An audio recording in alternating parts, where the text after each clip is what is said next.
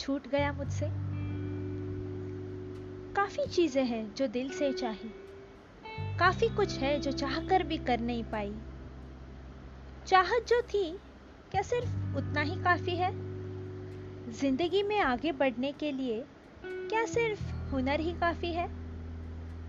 जो ये सारे ख्याल आते हैं मुझे, क्यों ऐसा लगता है कि मुझसे कुछ छूट गया है? खुश हूं मैं अपनी आम जिंदगी से, कोई गिले शिकवे नहीं। कुछ है नहीं जो आज तक मुझे मिला नहीं। बचपन से लेकर आज तक सारी ख्वाहिशें मेरी पूरी हुई है, लेकिन फिर भी क्यों ये बेचैनी सी है इस दिल में। दर्द होता है क्यों जब है ही नहीं कोई जख्मे?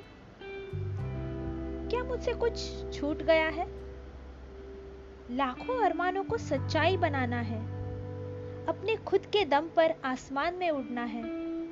आंखों में चमकते तारों को अब चांद की तरफ जाना है। बहुत कुछ है जो अभी भी करना है, लेकिन फिर भी क्यों ऐसा लगता है जैसे मुझसे कुछ छूट गया है?